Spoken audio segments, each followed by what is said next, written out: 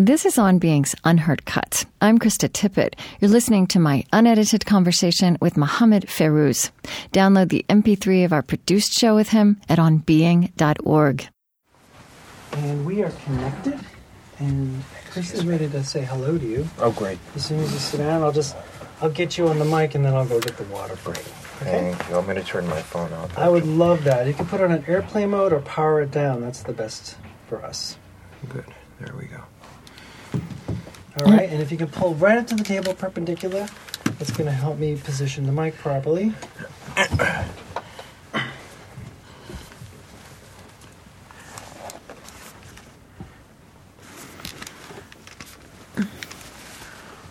Hello? Hello. Let's see. Mohammed? Hi, Krista. Yes. Hi, I'm so sorry I'm running a few minutes Oh, late here. don't worry. Just We were setting just up. talking about how it's Straight at the mic when you're done. impossible to ever get anything exactly on time in New York. I'm so sorry. No, don't worry at all. We're fine. We have all the time in the world. So glad you're there. It's good to meet you. It's great to meet you. Do you have any questions of me before we start? No, I did my homework too. Okay, good. Good. And I just want you to I'm just going to talk to you about things you are thinking and writing about all the time. So, the great thing about this format is, have you done ISDN interviews before this? Oh, yes. Okay, yeah. So I find it very intimate in its way. And the great thing about, we'll talk for somewhere between 60 and 90 minutes. And if you If I say anything stupid, you can edit it. Well, out. exactly. But you won't. But I was going to say it's a real conversation, so it doesn't have to be completely linear. If you want to go back to something, if you want to retrace some ground, we can just pick up again. Sure. Okay, Chris, how are we doing for? All right, tell us something mundane like what you had for lunch. Oh, I actually literally have been back to back today. So as soon as I realized about 1:30, I ran across town. So I'm now catching my breath and got here right. Well, not right on time. I won't give myself too much credit, but as long as we're testing the mic, I'll just say, well, I'm right on time. And do you have what you need, Chris? Okay. Yes, he's nodding his head. Okay. Well, then let's just plunge in. And if you need to stop and take a breath, just do it. That we can edit out. So I'm just really happy to be talking to you, and I've so enjoyed kind of immersing in your music and also in your writing and thinking. And I really think I want to, I'm in conversation with you today as much as a writer and thinker as a composer. And so, let's see, you were born in 1985. You grew up mostly in New York? Yeah, actually, I spent 10 years in London. I spent, I think, cumulatively about 6-7 years in the Middle East and about 10 years in New York. So I think it's pretty evenly divided. Yeah. So when were you in the Middle? When did you live in the Middle East? After you were grown, or as you were growing up? As I was growing up, and also, I guess for me these terms are really relative because I'm of a certain age, and I most of my life.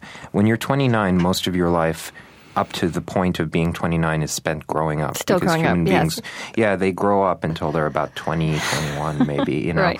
And I still feel like I'm growing up. I hope I'm still growing up. I hope that we grow until the day we die, but and then afterwards as well. But I think that,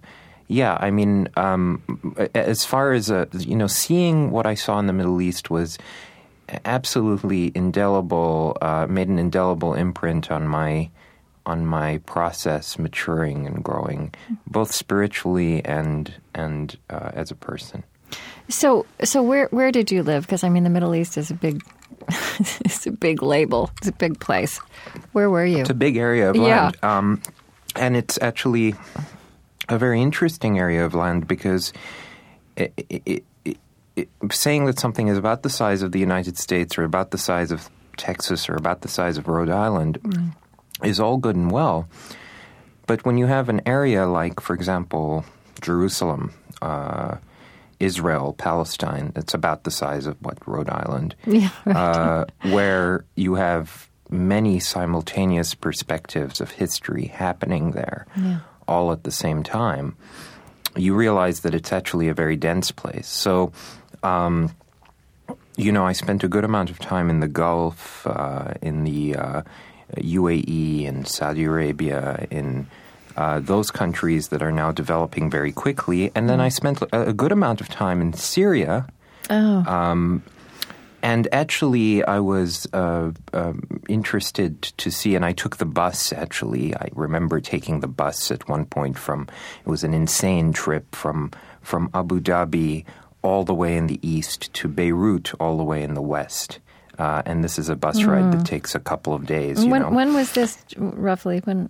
Oh, this was when I was about 19. Okay. I mean, I think my parents were very nervous that I did this because traveling by bus is not, luxurious. I mean, it's like, whether it's the Greyhound or whatever this bus was called in the Middle East. Not that long ago, early 2000s. Early 2000s, that's right. And you see a lot. I mean, you see a lot just making the journey. One thing that surprised me that, I always knew about looking at the map was how close Damascus was to Beirut. And it never really sunk in until I took the bus from Damascus to Beirut. And we were there we could have made the journey in an hour, of course. The thing that expands the journey tremendously are all of these terrible checkpoints everywhere. Right. Okay, well, we'll circle back to that. I read somewhere that you began composing music at a very early age, and I read somewhere that you were setting the poetry of Oscar Wilde to music at the age of 7. Is that right? Yeah, it's actually, I have to, someday I actually have to publicize this song that I did. It's a song on a poem by Oscar Wilde that is called The True Knowledge, and it's a beautiful poem. And I took a stab at it when I was 7. And I have to admit, I didn't understand the poem at all. I now As know you understand in retrospect. It now. Yes. I now know in retrospect. And then, of course, I realize that when I'm 80, I might be saying, well, I didn't understand that poem I was setting at 29 in retrospect. But I gave another go at sort of trying to revive it. I have it in a sort of acceptable form because I revisited it in, I think, 2002 or something as an early piece and tried to sort of tried to fix it. And I've since stopped doing that because I realized that as a composer, we leave very important traces of who we are spiritually in the pieces that we compose. And so it's actually best not to tamper with who you were 10 years ago, to be who you are today, accept and perhaps even try to love who you were 10 years ago, and be kind to yourself, but also look forward to who you want to be in a year. Well, that's lovely. I wonder if I asked you if you, it seems like you began composing at an early age, and you were also always, and you've used this language of being obsessed with text. And I just wonder, where do you trace the kind of source or spark of these intertwined passions for you in the background of your life, in your early life? Well, I think that one has to be obsessed with text in order to take it seriously. I mean, obsession is such a healthy thing. And for a composer, for an artist, for a human being, for a poet, for a diplomat, being obsessed with something is absolutely essential to it's absolutely essential to getting what you want to get done. And I guess I should say something about that because whenever I look back at innovative personalities, Yeah. whether it's Mozart or Steve Jobs or, Shakespeare or, Benazir Bhutto, whoever it is, they always seem to have that very, when you're reading about them, when you watch them speak, when you listen to their music, whatever, when you read their speeches, you always register a sort of obsession. There's something obsessive about what they're, committed to. And I think it makes for an extraordinary, at least an extraordinary commitment in what you're doing. So being obsessed with text, Krista, is about diving into the text, accepting the text, opening your emotional pores to the text, and not simply treating the text as a dead intellectual document. You're also, in a way, accepting it as part of your life. Right. And that may be something as old as Dryden or Shakespeare, or as new as, Muhammad Hanif. It's imperative to be obsessed. And was there a spiritual background to your childhood that also reinforced or kind of helped plant your love of text? And I just see there's this poetic aesthetic sensibility, kind of a fulsome, well-rounded, complete sensibility that's there in your work that I actually also find very much in the fabric of Islamic spirituality. And I just wonder, is that something that you drew on as well? I have no idea. I haven't read anything about, whether there was that kind of religious background to your life. Well, I've always tried to define myself, or not try to define myself as a sort of a humanist or a secular human being, whatever that may mean in 2015.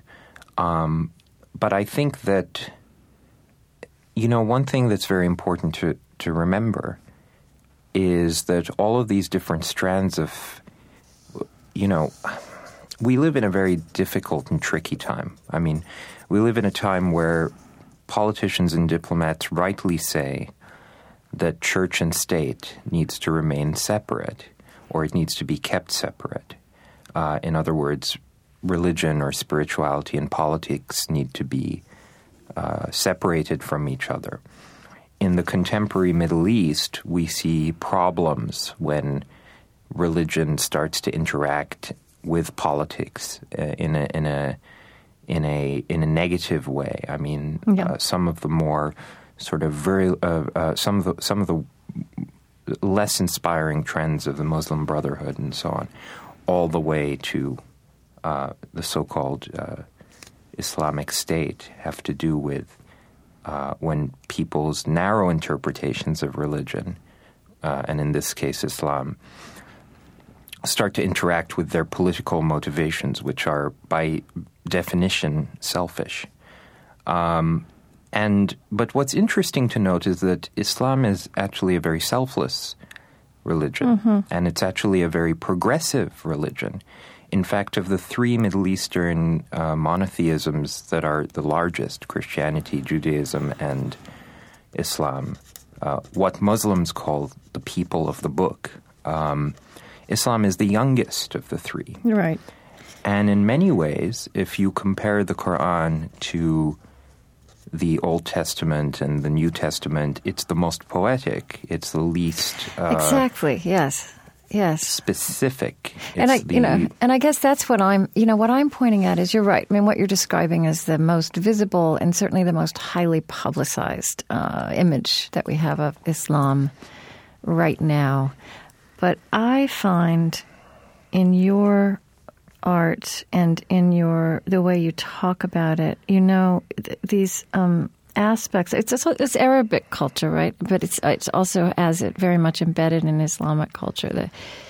These winsome things like connections between spiritual life and love poetry, or even you've talked about that you think that calligraphy, that for you there's kind of a resonance between this treasured art of calligraphy when you're writing musical notation. Do you know what I'm saying? I feel like you kind of embody this aesthetic sensibility that's not so well known about Islam. Well, I'm very saddened that it's not so well known because, in a way, the Quran itself literally translates as the recitation, the reading. Right. And that is not so far away from the idea of the recital, the musical recital, the poetic recitation. What's extraordinary about poetic recitation, whether it's happening in a very public setting like a poetry reading or a very private setting like, your living room, is that when you sit down and you recite poetry, time stops. Something very special is understood to be happening. And people accept that and they listen. And if you go on the streets of Damascus or Cairo or Beirut, or at least when I was there, people would read poetry in the cafes at night, recite poetry. Right. Not even read it, but recite it from as that beautiful expression has it, by heart, from memory. And other people responding to the poetry would weep. They would cry. They would, they'd lose it. Yeah. Nowadays, about an hour outside of Karachi in Pakistan, the fakirs still come and they sing old Sindhi legends, old Sufi legends. People come and they take it in, and you see people in the audience absolutely losing it and opening up the emotional pores, becoming more vulnerable. And I think there is a mysticism, and there is a great part of Islamic culture that is maybe not perceived. But, Krista, peace never makes headlines. Yeah, right. A killing always makes headlines. I mean, I can think that there were, in Sandy Hook, Connecticut, I'm sure that there were many... I know that there are many beautiful people who live their lives and do wonderful things and do good deeds on a daily basis. And yet, unfortunately, the majority of the country and the majority of the world will only remember this town for now as the place where that one man went in and shot all of those poor children in the school. So it's very... unfortunate. Peshawar in Pakistan has a history that goes back thousands of years. They've produced some of the great poets. Yeah. It's one of the most beautiful places on earth, and yet now it will be remembered, at least for the current age, as the place where 132 children got massacred by the Taliban. Yeah. But, there were those 132 children and their parents and hundreds and thousands and millions more who are just going to school, who are just learning. And humanity is absolutely stuck in a quagmire. They're not going to get beyond their current state of impasse until they realize that the majority of the people in the world just want to get by and do the best in their lives and provide for themselves and their loved ones and love and be happy. Yeah. The majority of people in the world have the same aspirations that you or me have. Yeah. So we'll I'm sure we'll circle back through that. I'd like to talk about your album, Follow Poet. Do you say album? I'm discussing this with musicians. I'd say album, I think everybody's still saying album.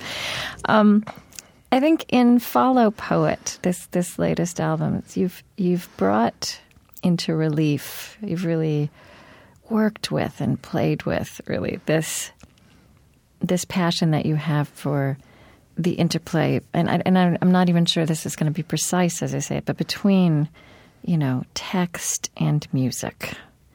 And it's so striking. The CD actually starts with a speech of John F. Kennedy, a speech that I don't know that it's how famous it is. He was receiving an honorary degree at Amherst College in 1963, October 26, 1963, which would have been shortly before his death. Is that right? He died in 1963, didn't he? Yes, yeah.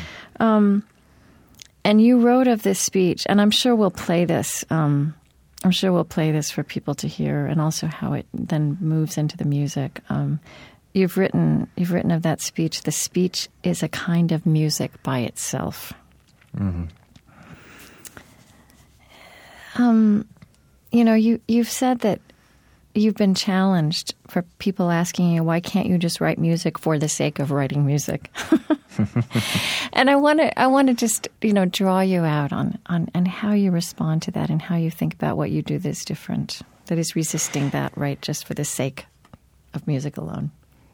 Well, I mean, Follow Poet as an album is something I'm very, very proud of. And it's not my accomplishment. It's the accomplishment of many, many people who put their blood and sweat and tears and intellectual energy and acuity into creating something that I think is meaningful. When I was still in the early phases of developing this album, I was talking to my friend and actually the CEO of the company, Elizabeth Sobol, about the idea of the interplay of text and music. And text not just being, when we talk about the interplay of text and music, we often talk about poetry and music. What comes first, the music or the text? Mm-hmm. This is an old question, that is asked in sort of the forums of academic minutiae. But actually, text is so much bigger than that. Right. We're also often talking about lyrics, right? And that's quite different from what you're talking about. Well, absolutely. Mm-hmm. I mean, historically, if you look at the sort of 19th century art songs, what we call lieder can be understood as sort of 19th century versions of Beatles songs, right? They're all the lyrics of these lieder, hundreds and hundreds and thousands of lieders, are all just sort of poems. Mm-hmm. So these, I'm sure that when we talk about the classics now or in 50 years from now or whatever, we're going to see the lyrics as poetry. The Beatles' lyrics are poetry. Freddie Mercury's lyrics are poetry, absolutely. And actually, if you write them down, you recite them, you study them. They become, and some poems become indelibly linked forever and married to the music that they're created with. So, and then they become lyrics. But in any case, I think that we expanded the idea of text. That the idea of text and music often is lyrics, poetry. You're absolutely right. Mm-hmm. But text can be a speech given by a political leader. A text can be, a road sign, for goodness sakes. It can be anything. Text can be anything, and it can acquire tremendous meaning. And goodness knows, if you're traveling in the Middle East, there are road signs that are poetic in their weight and their heaviness, their meaning to people. What do you mean? Emotional. What would an example be? Well, I think that, a road sign leading to the old city of Jerusalem has a lot of semblance, a lot of meaning. A sign outside the Church of the Holy Sepulchre. Yes. Mahmoud Darwish and Yehuda Amichai wrote two poems that are separate from one another, developed separately. And then they are Palestinian and Israeli. Palestinian and Israeli poets writing simultaneously about the same place and using the phrase, every rock is sacred, every stone is sacred. And of course that brings up semblance of the Psalms and, that every one of your stones is sacred. Yeah. So actually a stone can contain within it, a rock can contain within it poetry. And so we started to sort of go back and forth about the idea of how to interweave text and music. And I think that starting with John F. Kennedy's address at Amherst College, which is absolutely musical, in it he talks about the role of the artist. He says, where power corrupts, poetry cleanses. Yeah. The idea of poetry as a cleanser. He actually concludes in the end that he sees little of more importance to the future of our country and our civilization than the full recognition of the role of the artist. I think it's absolutely not coincidental, as an aside, that this is the same president who said, let's put a man on the moon by the end of the decade. And so we realized that actually including why shouldn't we include JFK's voice? Right. At the beginning of the album. It's one of the most recognizable voices in history, the declamations of his voice, the musicality of his voice, the words that he's speaking. And we decided to do that and then go from there to the music and come back to his voice and have only also a musical evocation of another political speech, Half a World Away by Anwar Sadat, and that's the great speech that he delivered when he made, in the Arabic tradition and Arabic history, we know it as the longest journey that Anwar Sadat ever took in his life. The well-traveled diplomat and politician, one of the most seasoned statesmen in the world, who traveled all over the world, thousands of miles.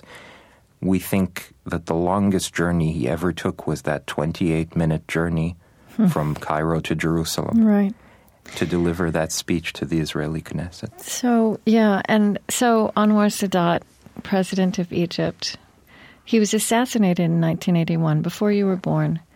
Yes. I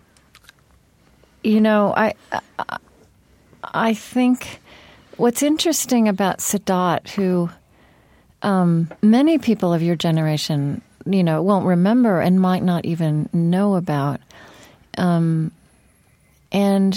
perhaps in the immediate history following his death, appeared a tragic figure. It's very intriguing to me that for you, he's kind of a guiding light. And I see Sadat's legacy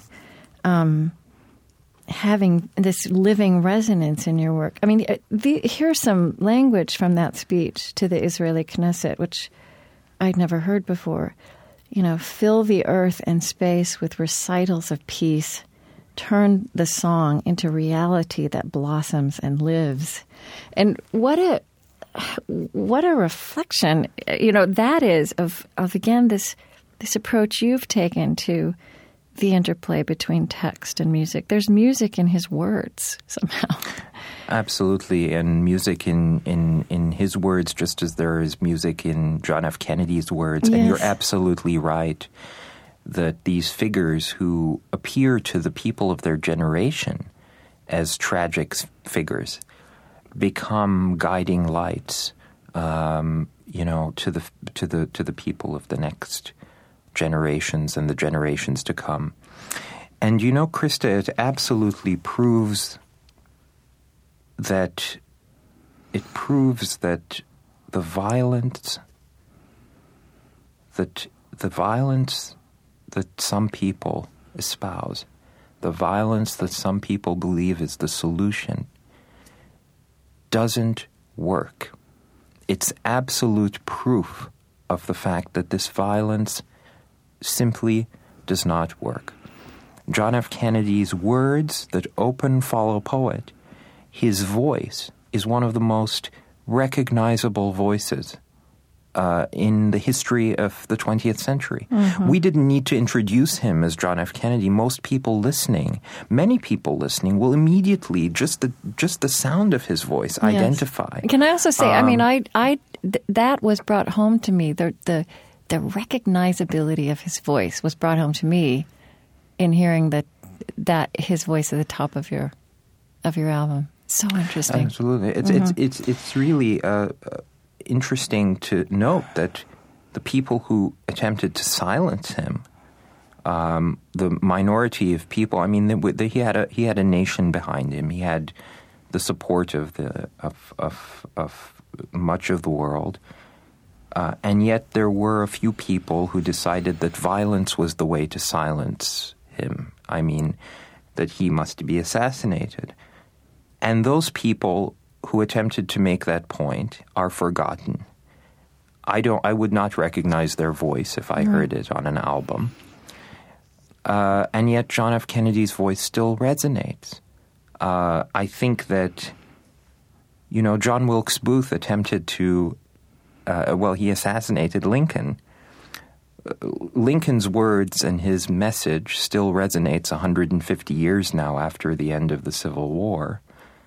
And we've forgotten, there's a great line in Stephen Sondheim's musical, Assassins, where the balladeer, the spirit of America, says, while it's speaking to John Wilkes Booth, says, while Lincoln, who got mixed reviews because of you, John, now gets only raves. And so it's actually, and then, of course, it drives the point home that this is a minority of people. Sadat, it took, 5-6 people who eventually end up to be associated with Al-Qaeda and the Muslim Brotherhood who wanted to silence him by assassinating him at the military parade. And yet his voice becomes the guiding light, as you say, for a new generation of people who believe in peace. And there was I also just want to say one more thing. There was 1 million people out in Rawalpindi for Benazir Bhutto, cheering her on. And there were only a handful of people with suicide vests and guns. And they attempted to silence her. And what do we remember now? She was apparently they attempted to silence her in 2007. Many years later, we remember time, justice, and the forces of history are on our side. You're making a straightforward point that great and important words survive. I don't, though, think it's something we are very self-aware about. Just mentioning Lincoln, or Dr. Martin Luther King Jr., right? And how much the words of those two figures, who were also assassinated, resonate in the early 21st century. It's really what you're also getting at is a related passion. You've talked about, you said, in both our poetic and diplomatic lives, I would argue for a broad return to a love for illustrious language. And that's connected to this kind of dual passion that you have for poetry and statecraft. So say some more about that, about illustrious language. It's out of fashion, I would say, to put it mildly. Well, yeah, I think that it's probably, philology, which literally translates as the love of language, used to be well studied and is now probably the least sexy and with it discipline in the university. It's become less appreciated. A culture has emerged of I don't want to say instant gratification or immediate gratification, but certainly a culture has emerged where people want to see immediate results. And we've come to value, when we're doing business or when we're whatever transaction, we've come to value immediate results. Yes. What we forget is that results are not always good. They can be bad. And usually the immediate results that we push for with abandon, let's get a result no matter what, it tends to be the less desirable result. And nowadays we have all of this phraseology like walk the walk, don't talk the talk, or talk is cheap, all of that stuff. Right. And it's like, words can be cheap and they can be empty. but they can also prevent people from marching to war. They can also prevent millions of people from dying. I mean, a treaty that may not be the most immediate result, but may take months or years of negotiation and careful balancing, may prevent a world war. Mm-hmm. And so it's very interesting that, yes, we're fixated on the immediacy of returns without necessarily taking into consideration that the returns may be less desirable if we rush to them. You often reflect on yourself as a member of your generation. Somewhere I saw you referred to as a post-millennial Schubert. I didn't realize that. but I was more the Schubert part I get. The post, I didn't realize that we'd moved to post-millennial.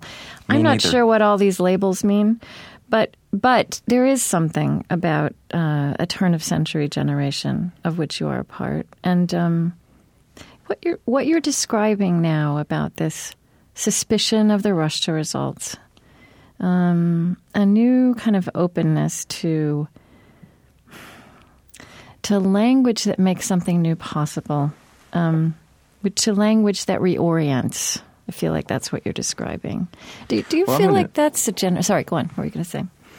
I'm going to say something that you may think me crazy to say, but I believe that the future is extremely bright.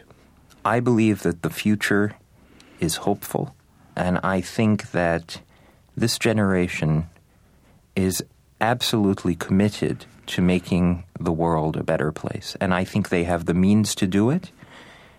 And I think that if the world does not become a better place by the time that I'm 50 or 60, we have no one to blame but ourselves. We have all of the resources. We have the will. We have the drive. We have an unparalleled vision an expanded field of vision, an expanded perspective on history. Yeah. We have the knowledge of the world at our fingertips.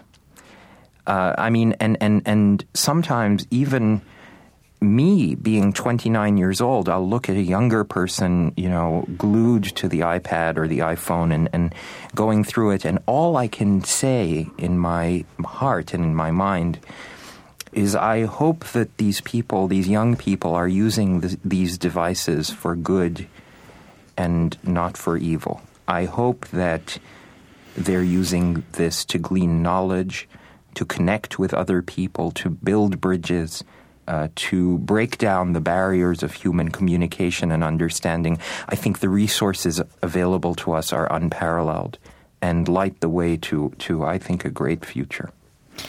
I have to say that I share from a perspective of being, not quite twice as old as you, but almost absolutely share your confidence and hope in this generation. But I think something that's also characteristic of what is most hopeful now is also reflected in you. I mean, yes, you have this 21st century world of perspective and tools. But you're also very attentive to, as you say, guiding lights, right? Looking back for wisdom as well, looking for prophetic, poetic voices, taking elders seriously. I really see this in the way you lift up John F. Kennedy or Anwar Sadat or Seamus Heaney, Yeats. That, I feel, is part of the power that your generation is claiming as well. Do you know what I'm talking about?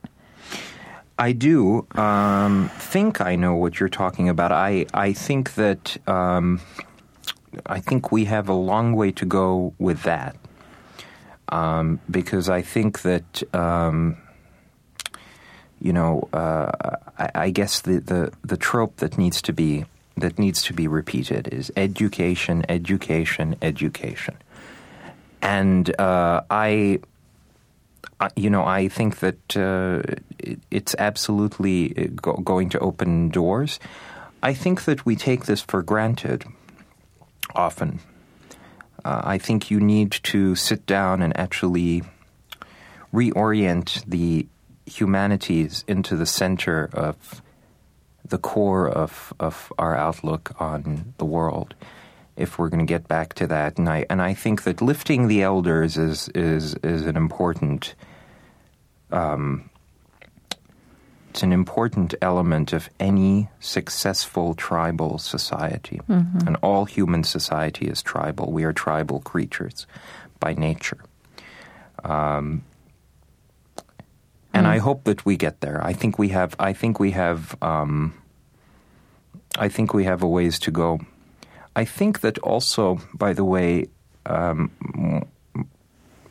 when I was looking at the news reports of those children who were massacred in Pakistan by the Taliban,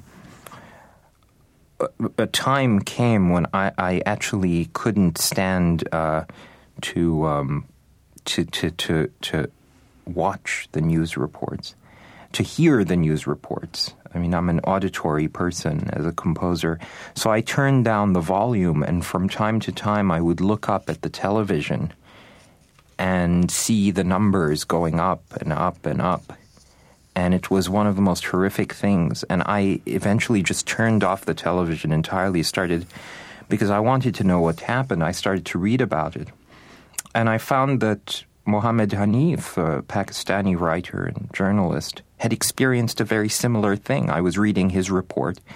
But the point that he made that was very poignant was that it showed the commitment of the young people in these very risky circumstances to going to school, to being educated. And we saw that also in Malala Yousafzai.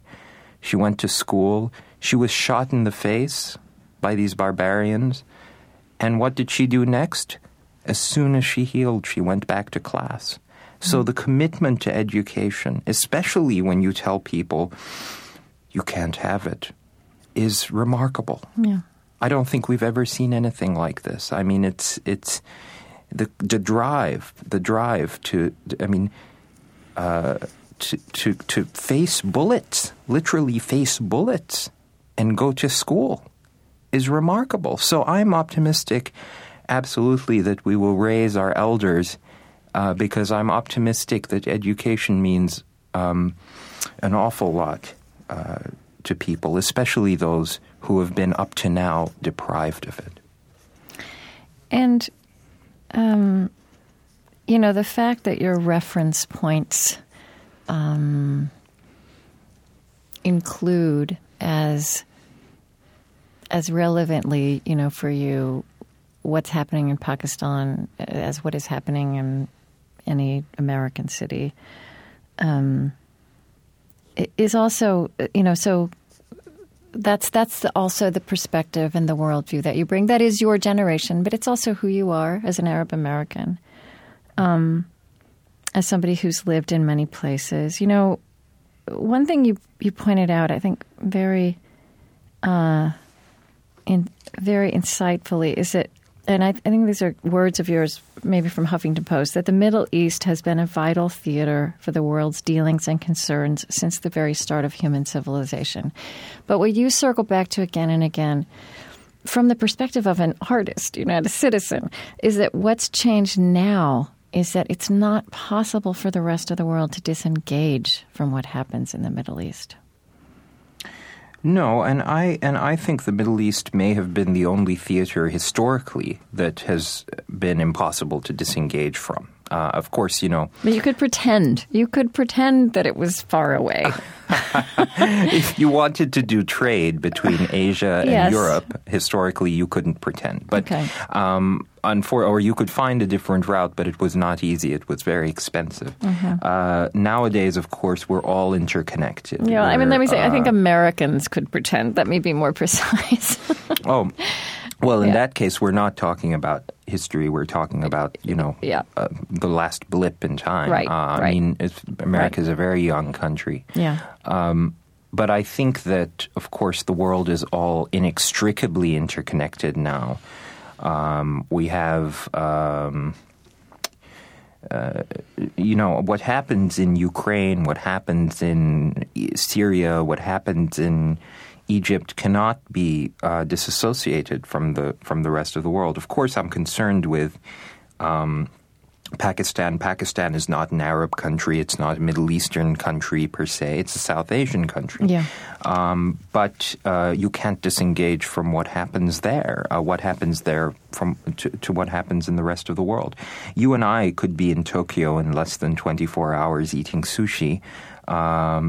But, the idea that we can get from any point in the world to any other point in the world in less than 24 hours, that we can immediately be there, that we can communicate in 5, 6, 7, 8, 9, 10, 20 different ways with anyone, anywhere in the world, brings with it remarkable opportunities, but also remarkable perils. We as a human race are just crunched together in a way that we've never been before. And we have the opportunity for the next generation and generations and hundreds of years to be generations of unparalleled peace and prosperity and interconnectedness and global harmony. But we also have the danger that if we don't take the opportunity, it could be some of the worst world war and global crisis and catastrophe of apocalyptic proportions that we have not seen before. I think that it's always very interesting to me looking at the Earth looking at pictures of the Earth from space. And people always comment on how beautiful the Earth looks and how beautiful and fragile she looks and all that. What's stunning to me is actually not the Earth in that image. It's the expanse surrounding the Earth. It's that endless swath of universe that surrounds the Earth. I mean, it seems to me that the people taking the picture are not in the spaceship, but the Earth itself is the spaceship. We're all on this very small, relatively small, fragile spaceship together. And it's important, it's vital that we all get along. It's vital that we all respect one another. It's vital that we don't engage in endless competitions on how to best defend one another and tick each other off. It's vital that we respect the ship that is carrying us, that we respect our environment. I mean, seeing the fragility of Mother Earth is really a wake-up call and should be a wake-up call of this global and digital age. I mean, we didn't have these pictures 100 years ago. Mm. So all of this new knowledge brings with it unparalleled opportunity, but also unparalleled danger. Now, I should also say that I believe not only that because we have access to knowledge and we're empowered by this, that the future will be a more peaceful one. I also have a less idealistic reason to believe that. We are connected to weapons that the world has never seen before. We have the mutually assured destruction of all of humanity, all but guaranteed if we decide to use any of these weapons. I think that from a realpolitik perspective, human beings have a survival instinct. And I think they may come to the brink. They may come very close, uncomfortably, unnecessarily to the brink. But I don't think we'll go over the brink, Krista, because I think that we believe we have a survival instinct, and that kicks in. And I think that once we start to connect to one another in a more meaningful, deep way, and that's where poetry comes in. That's where music comes in. That's where culture comes in. If you want to make war with me, you have to dehumanize me. You can't dehumanize me. You can't dehumanize me if you love my music, if you love my culture, if you love my poetry. It's so much more difficult to do that. Here's something really beautiful that you wrote along those lines. Music has accompanied humanity from the very start of our journey and it has been intertwined with human society ever since. The idea of separating music from the aspirations of society is artificial to me. Beyond the basic utilitarian uses for music in our cultures, to march off to war, sing when the crops are brought in, serenade one's loved ones, rock a child to sleep with a lullaby, there is an inherent storytelling aspect to music that is linked to the past and future of every society. Absolutely. I think that the concept of music for the sake of music or art for the sake of art is not only a new concept, I think it's also a pretentious concept. I mean, when you say, well, people ask me, why don't you just write music for the sake of music? Mm-hmm. My response is not only that it's uninteresting to me, but my response is also that music has accompanied human civilization. It's been an essential storytelling element that keeps, again, the tribe alive, keeps the identity of the tribe alive. Music and poetry are inextricably linked to our humanity. And so I'm not interested in separating music from that just to aggrandize my own cleverness or whatever as a composer. I think I need to be communicating with people. I need to be talking to people. I need to be moving people. The days of classical music are over. The days of elitism in art are over. The days where artists speak over people's heads and then claim that they're more clever and more special than the people who don't understand what we're saying are over. Yeah. You have to speak to your audience. Isn't it interesting, I'm going to say this as an and rather than a but, that, a follow poet is, with this album, you become the youngest composer to record a full album for Deutsche Grammophon, which is this iconic 115-year-old classical label. I think that speaks to evolution. Well, I think that it speaks to a faith in the young. Yeah. I think it speaks to hopefully what's being said in the music. And I think, as I said, this album is the result of the work of many, many people who all sort of unified their vision and believe in something.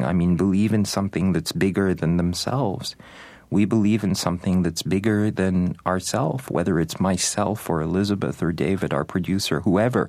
It's believing, we all believe that someone who listens to this may be moved. It may affect them. It may move them to do something good in their day or in their hour or in their life. Maybe that's too much to hope for, but if it's a very small percentage of people, it's still better than sitting around and doing nothing.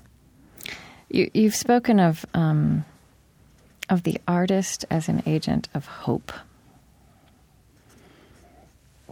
which I hear in what you just described. Again, to that question, to that eternal, that cynical question that always arises, to what effect, what difference does it make? Does it change the world? Well, I think that's a very interesting question, actually. And I think that it is a question that's viable. What's the point? What's the use of poetry? What's the use of art? And Auden actually asks that question. In the Elegy for Yeats, which is set to music in my song cycle, Auden-esque, on this album, Follow Poet. Yeah. Do you have those lines? Do you have that in front of you, the follow poet, follow right to the bottom of the night? Absolutely not. I don't have the lines in front of me, but I carry the lines everywhere I go. I think that, I carry them in my head. Yeah. Can you say some of that? Well, I think that what's extraordinary about the Elegy for Yeats is that it begins in a very cynical and dark place. He disappeared in the dead of winter. The brooks were frozen. Airports almost deserted. It gets darker and darker and darker. You have this image that could be contemporary Wall Street, but in the importance and noise of tomorrow, when the brokers are roaring like beasts on the floor of the bourse and the poor have the sufferings to which they are fairly accustomed. All of this stuff. And then he uses this line, and each in the cell of himself is almost convinced of his freedom. cell of himself, sequestered, being sequestered in the cell of yourself. And it gets more and more dark. In fact, he asks the question and says, "For poetry makes nothing happen." He says this. He says this in this poem, "For poetry makes nothing happen.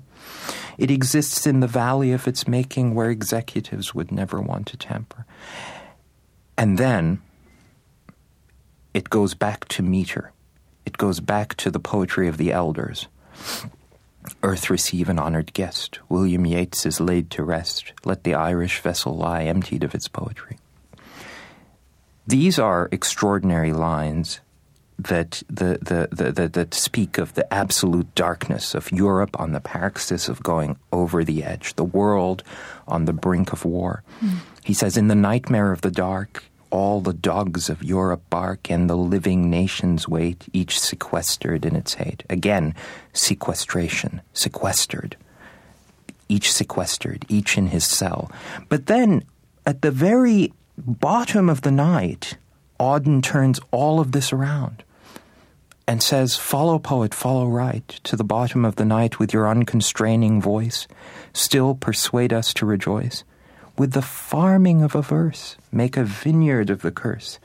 Sing of human unsuccess in a rapture of distress." And he goes on and on and on. It's the most extraordinary thing, really. And I thought to myself, well, it's a once-in-a-lifetime poetic miracle. Until I was talking to Seamus Heaney, the late poet Seamus Heaney. And he says, "You should see my poem Audenesque," very casually one day. And I read this, and he goes back to the quatrains, this poetic form that Auden was using, and absolutely just riffs on it virtuosically, beautifully, and somehow manages, memorializing his friend this time, Joseph Brodsky, manages to attain the same, I call it a miraculous transformation, the same miraculous transformation that Auden attained a couple of generations before. Do you have some of those lines? Can you? Well, what's extraordinary about I have all the lines in my head. I have to say, I think memorizing poetry is absolutely vital. It's absolutely important. It gives the poetic tools that one needs to get through life. But what I was struck by in Seamus's poem was the humor. He goes, "Joseph, yes, you know the beat. Wystan Auden's metric feet march to it, unstressed and stressed, laying William Yeats to rest. Therefore, Joseph, on this day, Yeats's anniversary, double-crossed and death-marched date, January 28, its measured strains I tread again, quatrain by constrained quatrain, meeting grief and reason out, as you said a poem ought." Now, those lines, those words of meeting grief and reason out are the essence of so many poetic traditions, including the ancient Arabic poetic tradition, meeting grief and reason out. And it goes on to memorialize all sorts of, Joseph Brodsky and Seamus Heaney drinking pepper vodka in Western Massachusetts, being in a train in Finland, and so on and so forth. I mean, pepper vodka you produced once in Western Massachusetts with the reading due to start warmed my spirits and my heart, but no vodka, cold or hot, aquavita or whiskoba, brings the blood back to your cheeks or the color to your jokes, politically incorrect jokes involving sex and sect, everything against the grain, drinking, smoking like a train. And then he snaps onto that idea of the train. The train. In a train in Finland, we spoke last summer happily, swapping manuscripts and quips, each of us like cracking whips sharpened up and making free. And then he remembers the train ride that he took with Brodsky. Actually, of all things, refers to Edgar Allan Poe, I believe. I believe in that moment he goes through the nevermore, that wild speed read, nevermore your tilted head, like a deck where mine took off with a mind flash and a laugh, nevermore that rush to pun, or to hurry through all yon jammed enjambments piling up as you went above the top. Now, see, that's extraordinary, beautiful, virtuosic language. But what he's saying is, never more, my friend, never more your jokes, never more the pepper vodka, never more the politically incorrect jokes.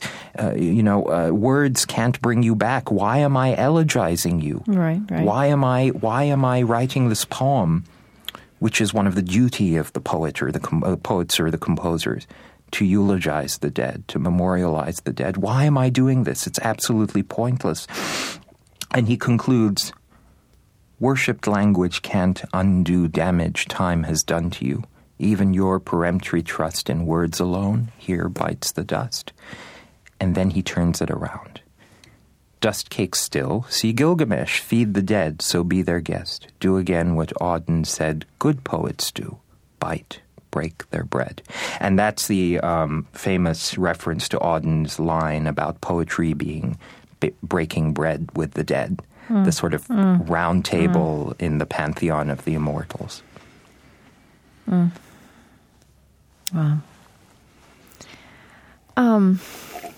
I would also like to talk about your Poems and Prayers album, your third symphony. And I always ask this question when I start, and I didn't do it for some reason. Was there a religious or spiritual background to your childhood? Other than understanding Islam and having understood and in a way appreciating now my parents' liberal view of Islam that so many people share, that the vast majority of Muslims share. It wasn't anything that was absolutely central, but it was a part of my childhood, for sure. Mm-hmm. So when you wrote this symphony, this Poems and Prayers, you actually steeped in the poetry and statecraft of Israel as well as Palestine, I'd say ancient and modern, as you wrote this music. Mm-hmm. And I'd be curious about what you learned in that, how that may have changed you, imprinted the person and the composer you were after that. Well, the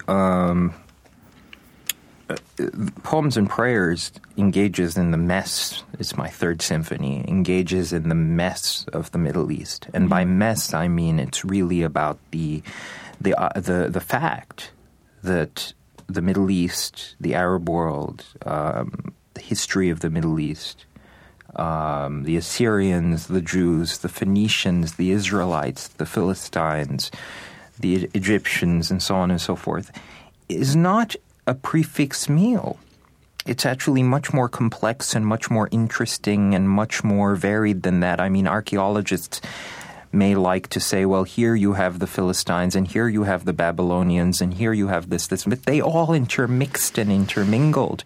And in fact, it's interesting when you look at this barbaric group, ISIS. I like to call them Daesh because they don't like that name, and that's the Arabic acronym that's what people for them. call them. And they actually went in and started an assault on the common heritage of all humanity, but especially of the Arab world, in destroying the Assyrian and Babylonian sites.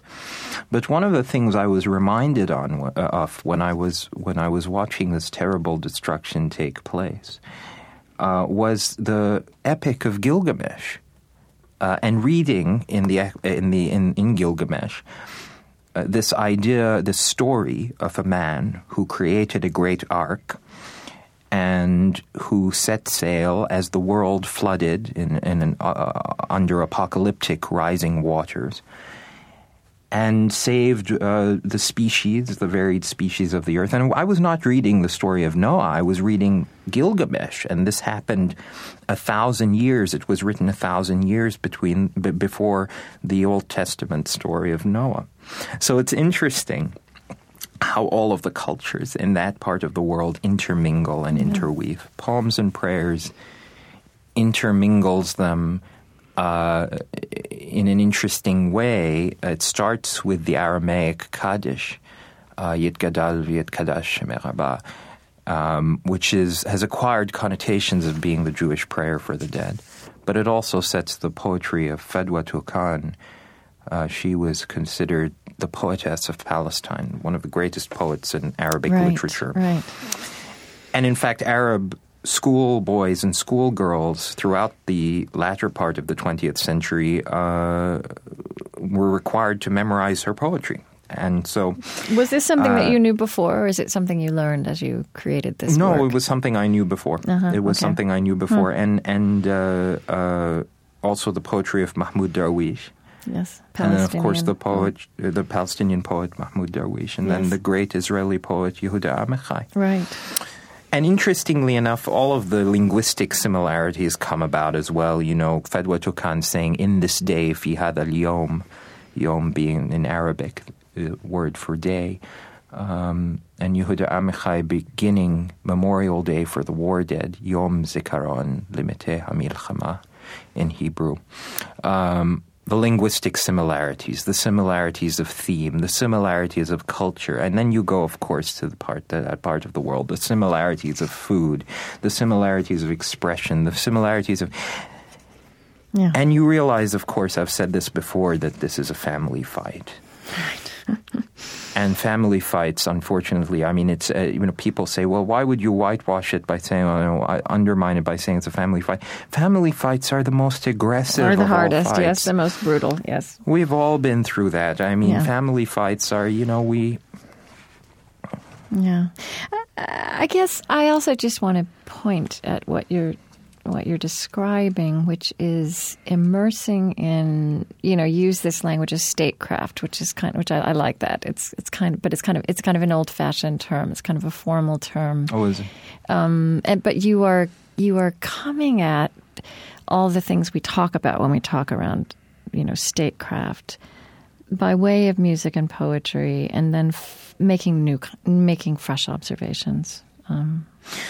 Well, I think that statecraft is actually, I'm sorry to hear that it's an old-fashioned word. I think it's a formal word, I guess. Yeah. Well, I think it's a wonderful word. Yeah. I think that I've been so fortunate in my life to have spent time in the diplomatic circles and in the foreign service circles, and to actually appreciate what great diplomats put at stake in order to do the work that they do, in order to talk to one another, in order to sit down around a table and actually prevent military action. So I think that, and so when I look at the way that great statesmen, whether it's Arnold Raefel or Prince Turkil Faisal, great statesmen use language in order to bring people together. I'm filled with a sort of poetic admiration, of course. And I think that it's very, very interesting, actually, that the line between the arts and statecraft is not so, it's not as far away as you might think. It's not as far away as one might think. The line between fiction and realism, fiction and hyper-realism, that's not a very expansive border.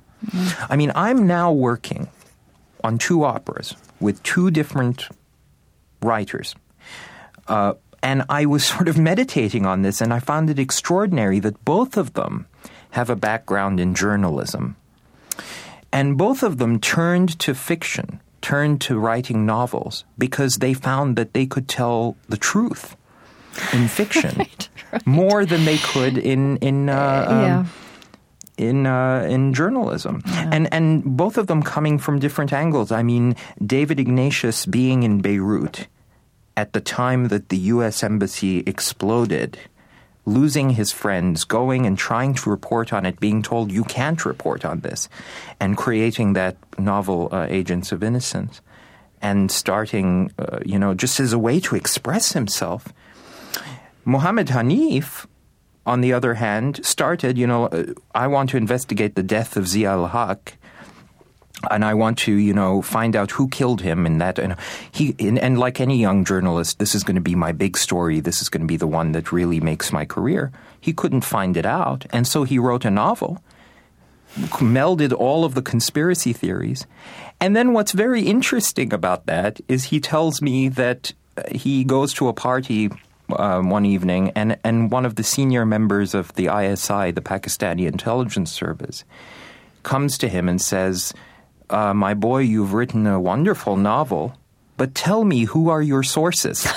And it's an extraordinary thing. And I said, how did that make you feel? And he says, well, it scared me because these are the people who are running my country and they believe my fiction as reality. So it's not a wide gap. It really is not a wide gap. I mean, sometimes truth is just truth. You made reference in a piece you wrote for the New York Times to the increasing cosmopolitanism of the musical world in which we find ourselves. And I wonder if that's something you've experienced to be unfolding, even in your lifetime, your rather short lifetime. You mean the musical cosmopolitanism? The increasing cosmopolitanism. Do you find that to be expanding now? Absolutely. You feel like it's happening in real time and you're in the middle of it? Absolutely. It's happening in real time, not only in music, but in the world in general. Right. Everything is becoming more cosmopolitan. I mean, you go to Dubai and you hear how many languages spoken in one day, 50, 60 languages spoken in one day. That city didn't exist 40 years ago. The idea of the cosmopolis becoming the new center of the world. And of course, they built the tallest building in the world, which sort of creates this Babel-like overtone. Again, fiction and fact interacting rather seamlessly. Cosmopolitanism is absolutely taking over. I think that, in the future, even on a very simple level, I mean, people are marrying other people from further away, creating families. I think that gap is going to become larger and larger. And I think that, in the future, I really do think we're looking at a future, if we continue on this trend, where race and different, I mean, everything becomes sort of more unified and seamless. I think that's the future that we're looking at. And I guess I'm curious about how this manifests in the the musical world, to use that language of your words. Is the musical world also, let's say, becoming, as it were, more multilingual? Yeah, I mean, I think that in general it's becoming less. I mean, every aspect of life is becoming less racist. I mean, racism is becoming less acceptable than it was 100 years ago, let's say.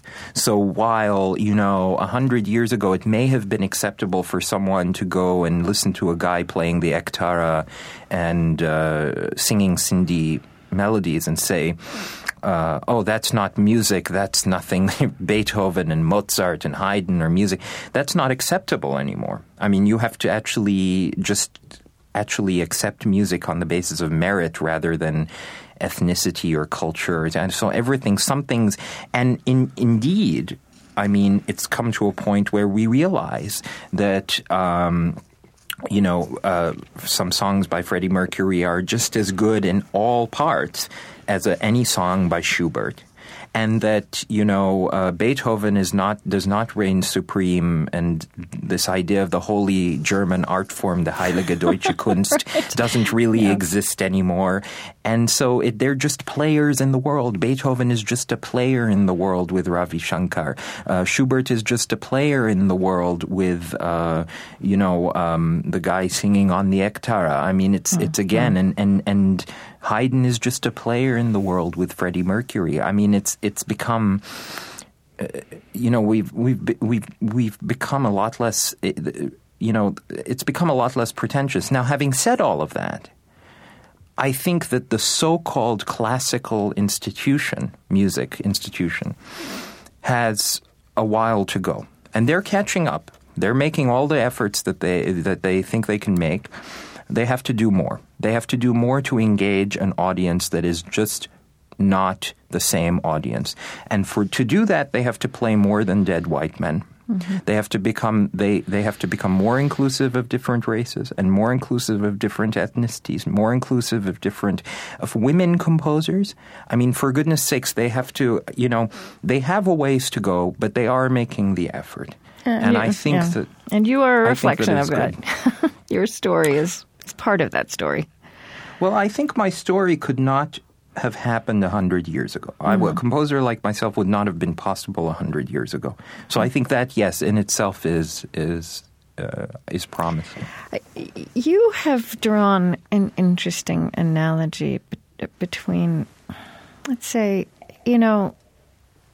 this frontier we're on of living in a globalizing world, and yet identity being as vital and essential a thing as ever before, in some ways coming into relief. You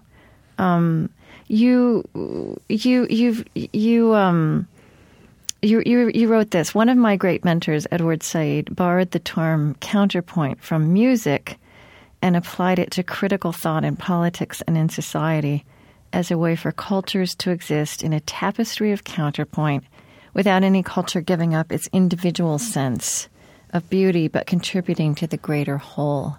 I mean, you often in your music use contrapuntal forms to, multiple melodic lines that have their independence, but make up one piece of music. I'm not sure if I'm saying that very eloquently, but it does seem to me a very useful analogy for where we are as societies as well.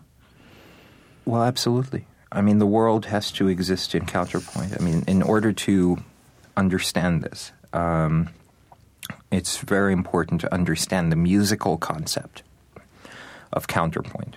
And the musical concept of counterpoint is very simple, actually. You have a melody or a tune, okay, and it's beautiful. And then you have another melody or a tune and another one, and you put them all together and play them simultaneously, like singing Row, Row, Row Your Boat in Canon. And instead of each individual melody losing anything by being combined as a whole, it becomes like a wonderful tapestry. A tapestry where each of these individual threads doesn't lose its meaning, doesn't lose its identity, doesn't lose its own raison d'etre, its own reason for being, but contributes to the whole tapestry of counterpoint. Mm-hmm. So if we see the world as a tapestry of counterpoint, not hegemony of one line or one culture over another or domination or anything like that, but a tapestry of counterpoint. Also not necessarily harmonic or not always, right? Perhaps again and again harmonic, but not continuously. No, because, I mean, imagine a piece of music of endless harmony. What could be more boring? Yeah. Is there anything that I haven't brought up? Any piece of music, any idea that feels connected to all these things we've been talking about? Something that's on your mind to say or to add into this?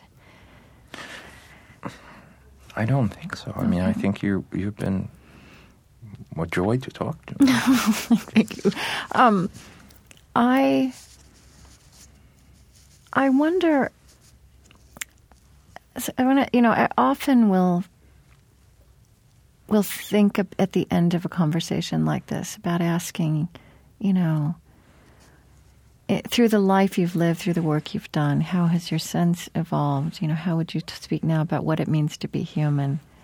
I feel like for you that, and that is the question I want to ask, but I'm going to just add some more, nuance to that. I mean, it's to be, you have this keen awareness of the fact that we live in a post 9/11, post Tahrir Square, globalized, technologized 21st century world.